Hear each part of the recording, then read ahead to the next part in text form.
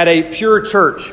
And we see here in Acts 2 the foundation and the beginning of what we know as a New Testament church. And I want to just briefly kind of recap last Sunday. We looked in the morning and we began to break down the Great Commission. And one thing we looked at was having a balanced church and how we reach people.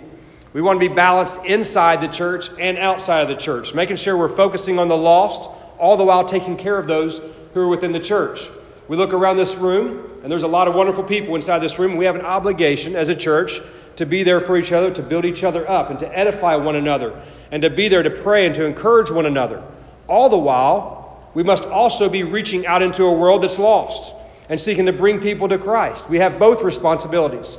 And so we must be balanced. We can't be so heavily focused outward that we neglect the folks who are in the church, and we can't be so heavily focused inward that we forget about the people who are lost.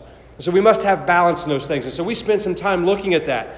We looked at adding to the kingdom and seeing people saved here in our local Jerusalem, the people here in Ashland and in the surrounding areas, and winning them to Christ and adding to the kingdom, seeing people saved.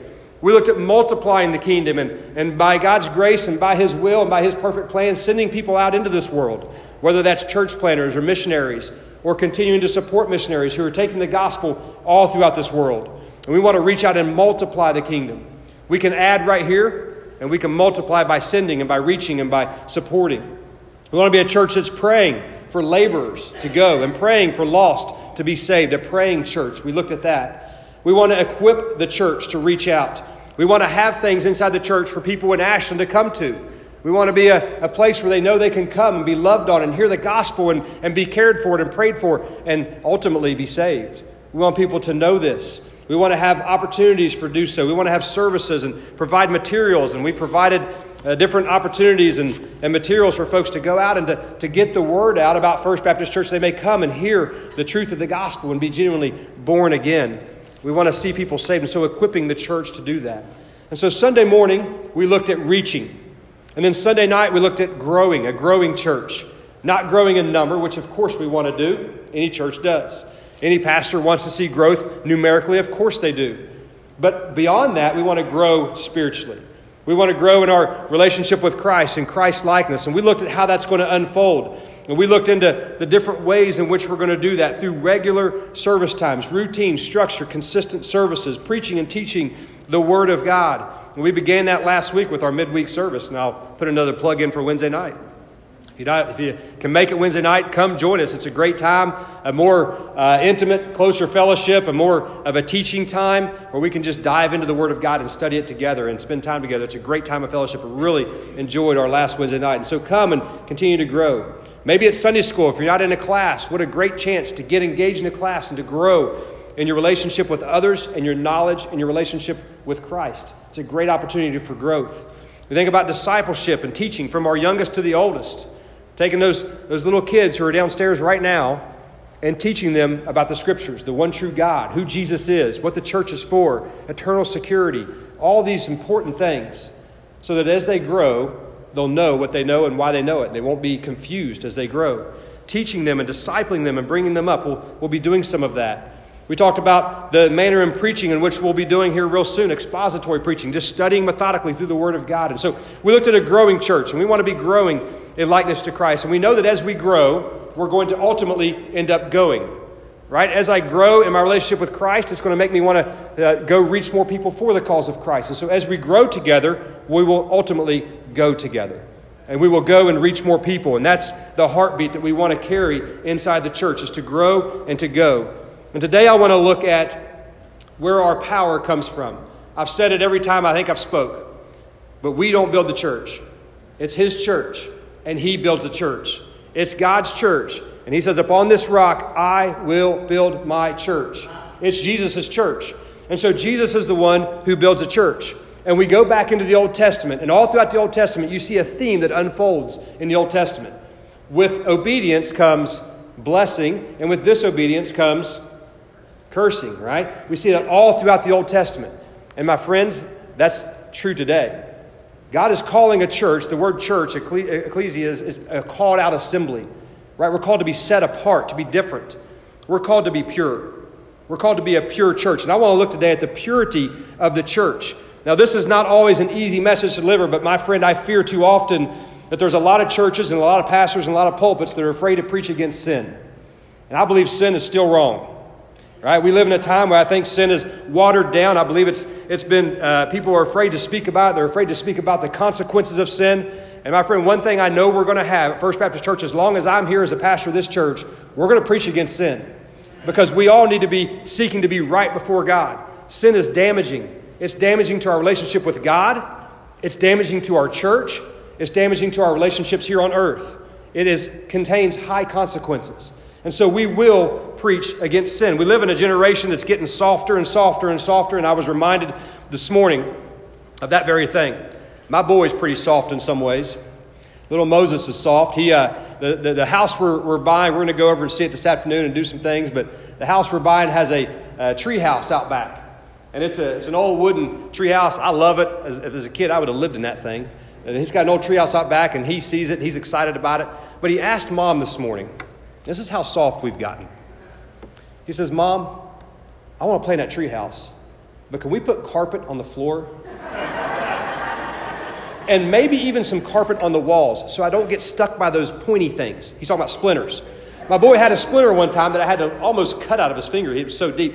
And he's like scarred him for life. And so now he's like, can we put carpet in there so I don't get splinters? I'm like, come on, son. I'm about to jam a piece of wood under your fingernail if you keep talking like that. Toughen up, boy. But what a soft generation we've become, amen? My own boy's the same way. I'm going to toughen him up a little bit. I'm going to go stick a splinter in his finger today just to toughen him up. I won't really do that. But how soft we are. But unfortunately, that has crept into the churches, right? It's crept into churches where we don't preach against sin. And we will be preaching against sin. We will be doing some of those things. That will happen.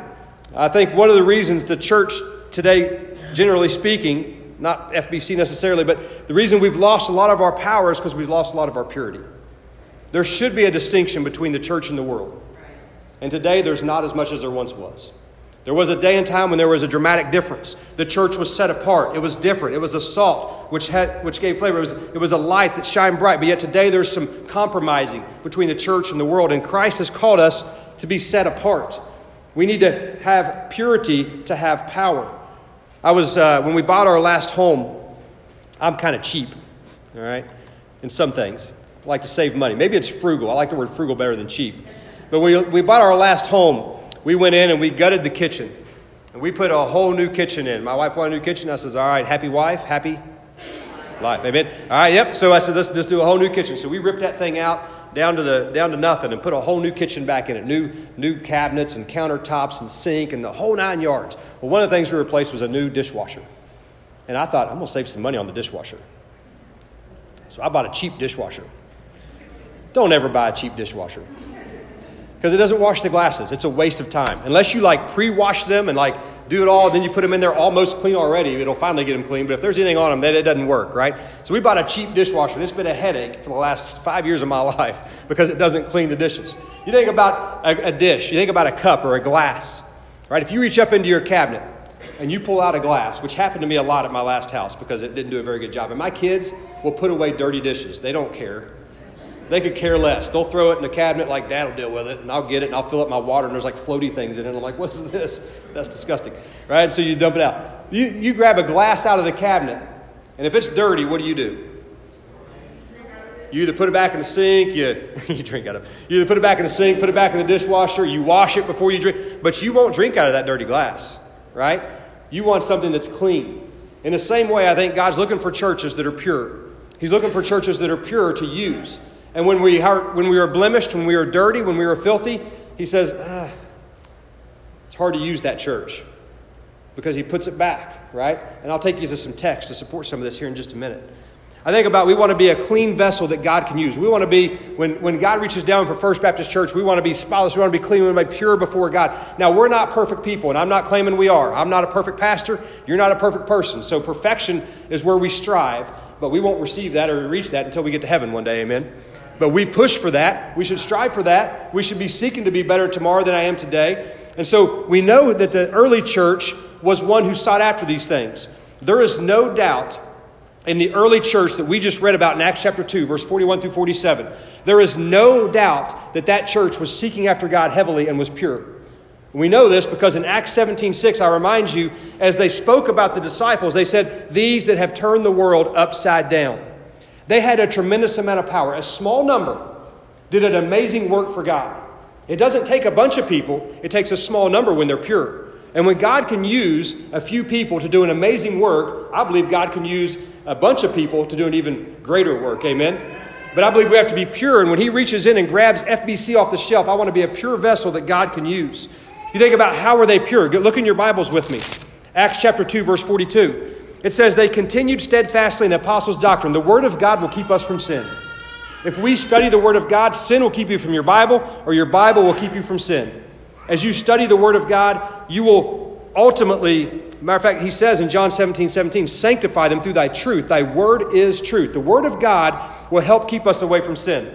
And so as you and I seek to learn and grow in understanding of the word of God, it's going to help you and I personally walk closer with the Lord.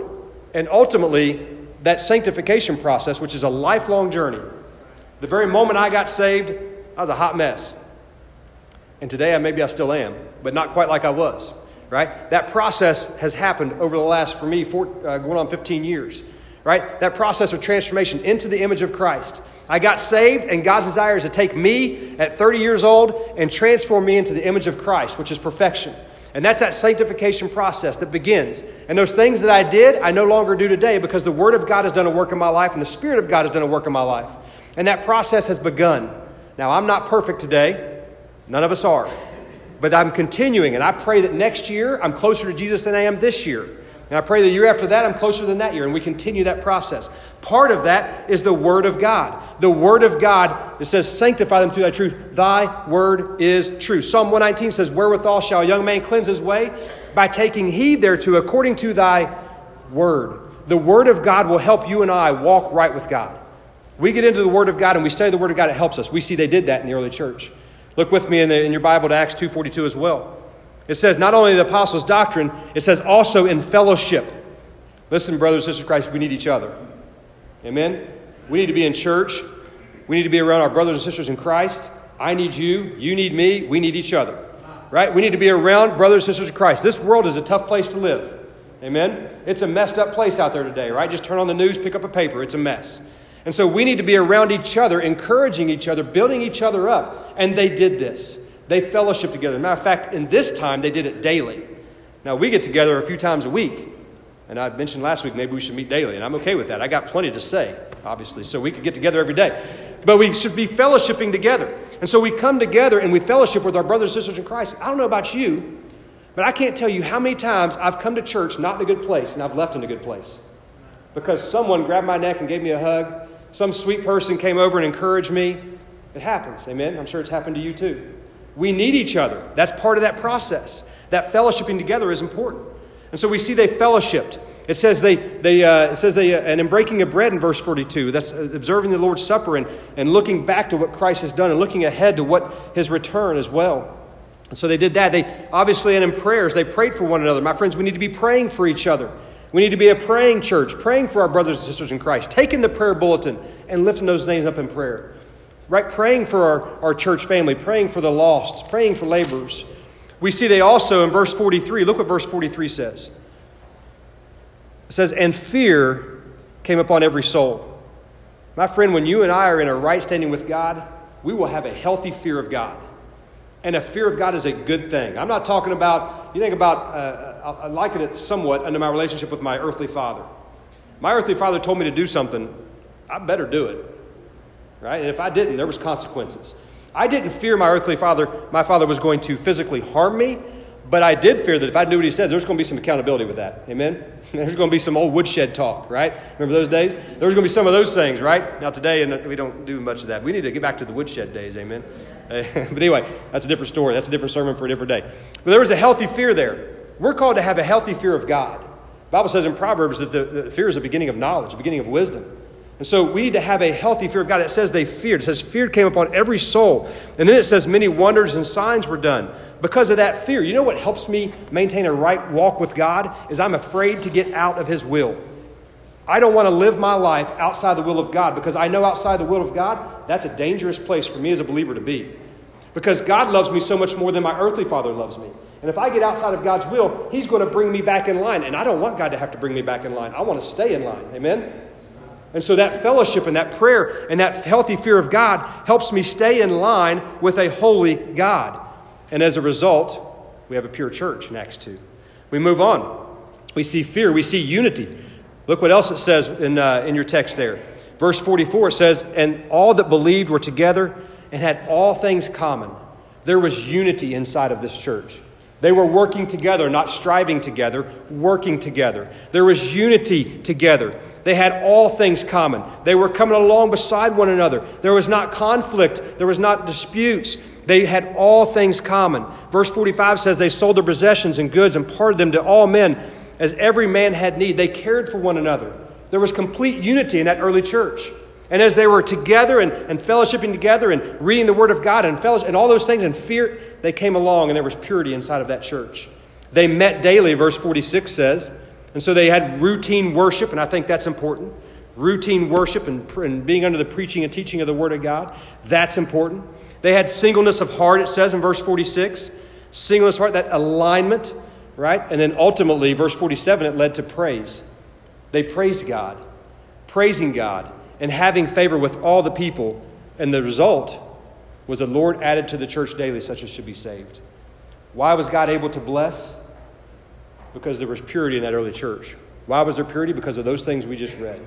We dive into the scriptures and we see that there was purity within that early church. And because there was purity, there was great power.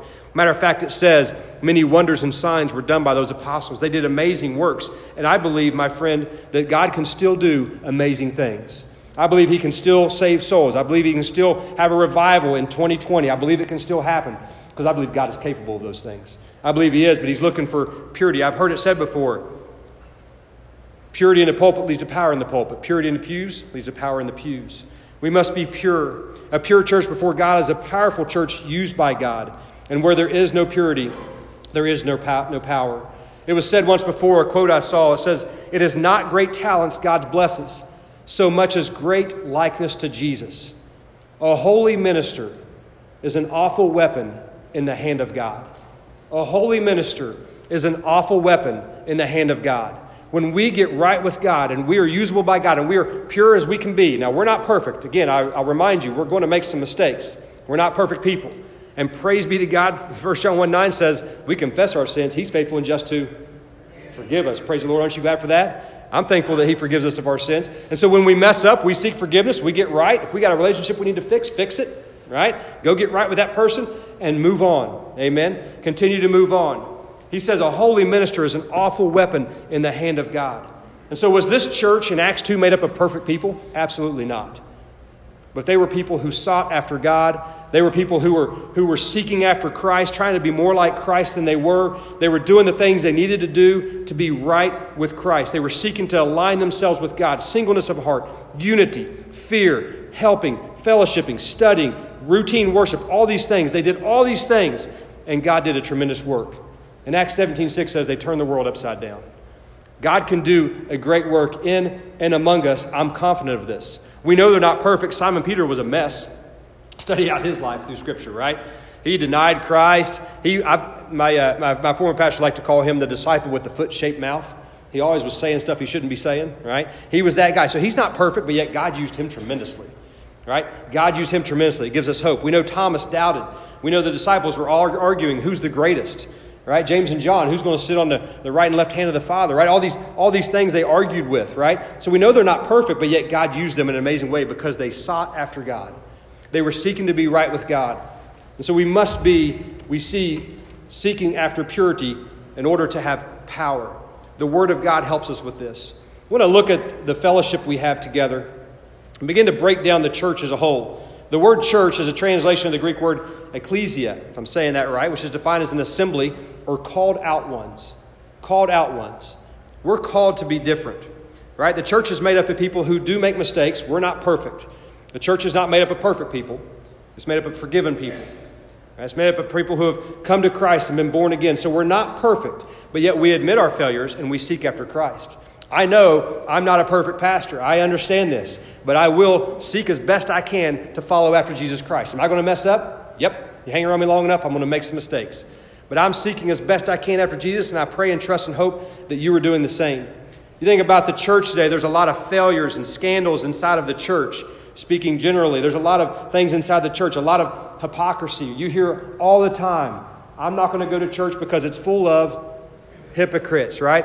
I get sick every time I say that. I'm like, well, you are too. Come join us, okay? We're all hypocrites, all right? None of us are perfect. We're not perfect people, right? I don't let that keep you out of church. But we hear that today. The church has a bad rap because there's been a period of time in which the church is starting to become to look more and more like the world. And we're called to be, as I remind you, an assembly or called out ones. We're called to be different. We're not called to look like the world. We begin to think about what a church should look like. And obviously, we know we should seek to look like Christ and to act and behave and to talk and to think like Christ. And I'm not talking about the obvious sins. I'm not talking about the obvious sins such as murder or stealing or adultery. We may have those things in check. My friend, there's a lot more. And when we talk about sin, and let me hit this for just a second. My friend, all sin is damaging. All sin is damaging. It doesn't matter. We like to classify sins and justify sins and say, well, it's not that bad. My friend, all sin, as we just heard Barb sing, think about that cross. All sin put our Savior on that cross. All the sin of mankind, every single lie, every single little thing we do, every single thought that I have that's not right or impure, whatever it may be, everything I've done that violates God's standard is sin, and all sins are damaging. All sins will send me to hell for all eternity. All sins required my Savior to go to the cross. All sin did that. And so I'm not talking about just these big sins. I'm talking about all sin. May we strive as a church to be free of sin as best we possibly can, to be seeking after God. And if we know we have sin in our life, seeking to confess it, get right, and turn away from it. That's repentance. Churches suffer because a tolerated presence of sin. And we're going to look in detail at some of this tonight. But the tolerated sin is gossip and envy and pride and hate and coveting and unforgiveness and imaginations and all these things. These little sins that are quote unquote hidden or smaller sins. Those affect the church. Those affect the church just as much as what we would deem as maybe bigger sins. I want to remind you out of 1 Corinthians chapter 5, verse 6, it says, your glorying is not good. Know ye not that a little leaven leaveneth the whole lump. Just a little sin messes up the whole thing. No sin within the church can be an isolated event. Just as it was with the sin of Achan, the sin had to be purged or else it would contaminate the whole thing. And that's the story we're going to dive into tonight, Lord willing, and the church don't rise, all right? The stress we see is on the unity in the church, the whole of the church. I want to take you back, and let me grab a verse for you real quick. This is a good verse out of Song of Solomon. You don't maybe hear a whole lot of sermons preached out of Song of Solomon, but I want to remind us of something this morning. In Song of Solomon, chapter 2, verse 15, there's a verse, and I heard a pastor preach on this one time. We think about it's the big sins. Just stay away from those things, and we're going to be okay. But there's a verse in Song of Solomon, chapter 2, verse 15. He says, take us the foxes, the little foxes that spoil the vines. He says it's the little ones that get you. Right? We focus on the big things. I got those things in check. He says, no. Watch after the little ones. They spoil the vines. My friends, it's the sins that we would classify as small things that can be very damaging and hurtful to the church.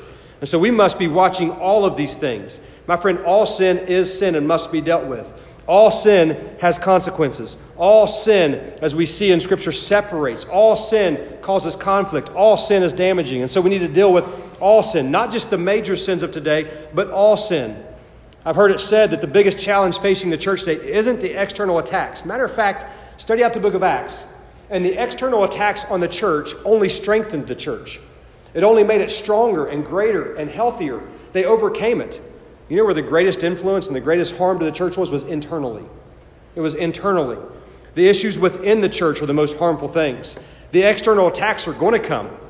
But we study out through Acts and beyond, those things only strengthened the church. And so inside of the church, we must be a pure church. Church is a glorious word. Our Lord Christ used it when he said he will build his church, as I referenced in Matthew 16:18. To be called out, we see. And I want to take you to another place in Scripture in 1 Peter chapter 2, verse 9. And it kind of walk through this verse. He says, but ye are a chosen generation, a royal priesthood, a holy nation, a peculiar people. You should show forth the praise of him who hath called you out of darkness into his marvelous light. You think about this verse. This verse tells us we are a chosen generation. I'm not talking about election or God specifically choosing some to be saved or not saved. It's according to his foreknowledge. The scripture makes that clear, and that's not for today. But a chosen generation, a royal priesthood. I don't know about you, but I sometimes don't feel very priestly. But we're a royal priesthood, right? We are a holy nation, a peculiar people. Now, I do feel pretty peculiar sometimes, but that's for different reasons. A peculiar people, which means we're different. Do you realize, church, and hear me on this, we should not act and talk and think like the world does. There should be a difference. The way I live my life should not be the same as an unbeliever lives their life. Now, I'm not saying I'm any better than an unbeliever. Don't misconstrue this. I'm not saying me and an unbeliever side by side, we should act and talk and think differently. We shouldn't act and talk and think the same. I'm a peculiar or a different person, right? I'm in Christ. I'm not better than the lost person. They get saved just like me. It's possible. I'm no better. But I ought to be a little bit different. The way I talk, and the way I think, and the way I act, and the way I treat my wife, and the way I treat other people, and the way I live my life, and the way I try and honor God with my life, it ought to be different. If my life's not any contrary, any different than an unbeliever, the Bible says we should be a peculiar person. You know what people should do when they look at the church? They should look to the church and say, there's something different about them. There's something different about those people. And it ought to be a good thing. Right? It ought to be a good thing. They look to the church, which is you and me. It's not a building. It's us. And they say, you know what? They talk different. And they act different. And they forgive people differently. And they love people differently. Right? There ought to be something when they look to the church, me and you, that they say, there's something different about those people. And I think I like it. Because they ought to want some of it. Amen? They ought to look to the church and say, I don't know what that person has, but I want that. I need that. Right? We ought to be there to love and to encourage and to show grace and to show mercy and to speak truth and to do all those things and balance all those things.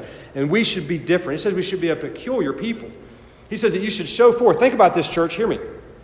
We should show forth the praise of him who hath called you out of darkness. My friend, we've been called out of darkness, not to live any longer therein, out of darkness into whose marvelous light? His marvelous light. I'm called to live my life, to honor him. I'm called to live in the light, to walk in that marvelous light of Christ. I ought to be different. We ought to be different. Church, we need to be set apart. Scripturally, we see that. We should be known for this. It ought to be something that people look to the church, to me and to you. Again, the church is me and you. It's us. It's people. We are the church, and we ought to be different. Philippians 1:5 says, for your fellowship in the gospel from the first day until now, our fellowship ought to be in the gospel of Jesus Christ.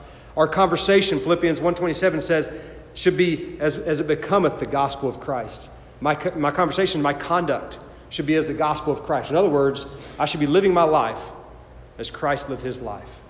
He lived, he loved grace, mercy, truth, all those things. My life should be seeking to align with that. Seeking to be like Christ. We see that. It's the love of Christ that constrains us. My friend, we should be living our life to show forth the praises of God, to bring glory to God, and to bring honor to God. And we know that sin does not do that. And so as a church, one of the things we want to look to 2020 is a balanced church in all things, reaching out into this world, taking care of those who are within. But my friend, I also want us to be a pure church. I want us to be a church that's seeking every day to draw closer to Jesus Christ. I know this. If you guys knew me about 20 years ago, you'd be shocked. God's done a great work in my life. He's done a great work in my life, and I don't take any credit for this. I'm the same guy. But when the Spirit of God and the Word of God get a hold of you, it's going to change your life. It should change your life. I've heard it said before that you cannot meet Jesus and it not change who you are. Right? As soon as we come to faith in Christ, it should change us. And that process should begin to make us look more like Jesus Christ. And the more we look more like Jesus, the more we're going to be set apart. The more people are going to look to us and say they're a peculiar people. And that's a good thing. We should be seeking to live and honor him and to live like Christ lived. They should look to the church and say this. I pray that people will look to First Baptist Church of Ashland, Ohio and say, I don't know what's going on inside of that church, but those people are different. And I pray it's a good thing. I want to be set apart, a called out assembly. I want to be those who are seeking after Christ. Are we perfect? By no means are we perfect, but we're striving. What communion hath light with darkness? 2 Corinthians 6:14 says. He tells us in 2 Corinthians 6:17, he says, come out from among them and be ye separate. He tells us to be separate, to be set apart from those things. Touch not an unclean thing. He tells us in 2 Corinthians 7:1, he says, perfect holiness in the fear of God. And so we see all throughout the Scripture, we're called to seek after Christ, to perfect holiness, to be separate from those. What communion hath light with darkness? We're called as a church to be different, peculiar, set apart, called out. We ought to look and talk and act and think different than the world. And people ought to see that and want some of that. I remember there's several people in my life who I recall as a lost person, seeing them, one of them being one of my own family members, my grandmother, and she just was different in a good way. She had a heart for Jesus. I told you about her, I think, last week. She taught Sunday school as long as I could possibly remember. She was the sweetest lady I've ever met in my life. She loved Jesus. And that lady had a huge impact in my life. I was lost as a young man, teenage boy. I used to go out and work on their farm every summer, help my granddad out there, and then she would take care of us, and she was just a sweetheart. I'd never heard one foul word come out of that lady's mouth.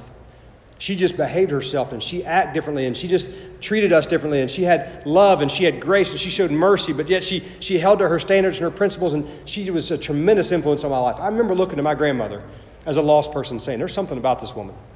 She is unlike any other. And the relationship we had was tremendous. And I know she was heavily praying for me. I know that for a fact. And she made a tremendous impact in my life. My friends, we should all do the same. Every born-again believer, people should look to and say, there's something different about Matt. There's something different about you. The way they live their life is not the way people live their lives. They show grace. They show love. They show mercy. They speak truth. They stand strong on their principles. They stand strong on what they believe. They love people. They ought to look to the church and see those things, but we need to be a pure church seeking to follow after Jesus Christ. We see that. And I'll remind you the consequences of not doing so. The consequences of not doing so are spelled out for us in Revelation chapter 2, verse 5. These letters to the 7 churches scare me. They literally scare me. Because you study through Revelation chapter 2 and chapter 3, and Jesus himself, it's his church, right? And he wrote these letters to the angel or to the pastors of the church. And when he wrote these letters, 5 of the churches, he had some things that he had to deal with, right? I've got somewhat against you. There's some things they were not doing right. 2 of the churches were doing some things really well, and he commended them. He had nothing negative to say of them, which is where we want to be, amen? But he had 5 of those churches, he said, I have somewhat against you. And in Revelation chapter 2, verse 5, he's talking to the church of Ephesus here. And they had left, according to verse 4, it says they had left their first love. Right? Not lost, left their first love. Right? And in verse 5 he says, remember therefore from whence thou art fallen, and repent, and do the first works, or else I will come unto thee quickly, and will remove thy candlestick out of his place. Picture with me for a moment. There's little candles all over this landscape. Little lights burning for Christ, called churches. And he says, I want you to be pure. I want you to be called out. I want you to be an assembly set apart from my service and to bring glory to my name and to win people to Jesus. And I want you to let your light shine bright. And he says, but you need to do it the way I've commanded you in Scripture to do it. And the moment we start being impure and not following his word, he says you need to repent. He says, or I will come quickly. And he says there in that verse, he says, remove thy candlestick out of his place. There's a little light shining in Ashland, Ohio called First Baptist Church. And if Jesus ever reaches down and puts that light out, we're done. Right? We're done. It's his church. It's all about him.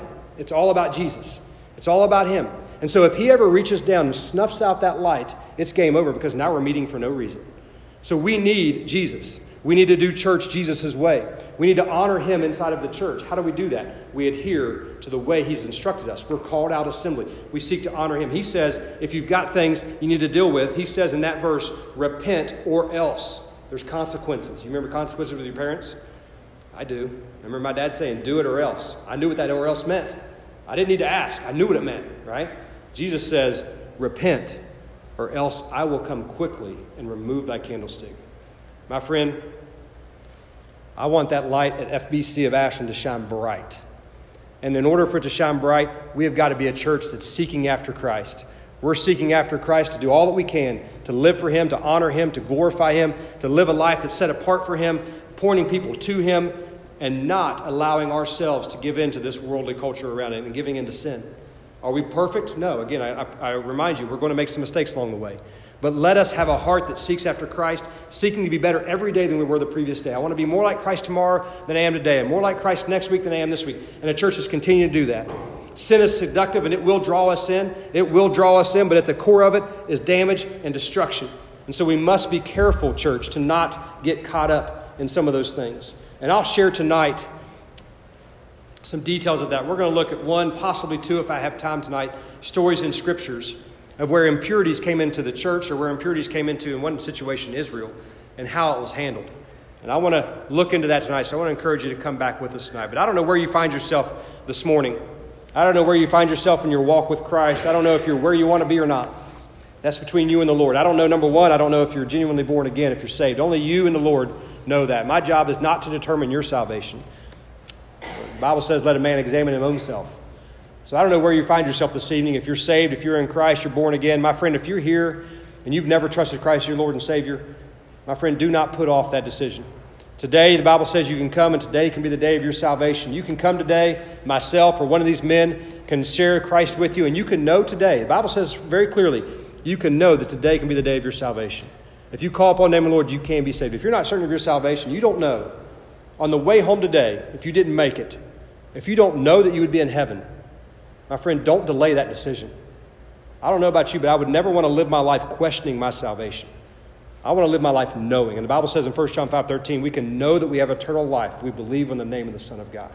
And so if you're here today and you're not certain of your salvation, my friend, here in a minute, we'll have an altar call and a time for you where you can come, grab me, grab one of these guys, and we'll share Christ with you, and you can get that settled this morning. You can get that dealt with today. Grab me after service, whatever. We can get that dealt with.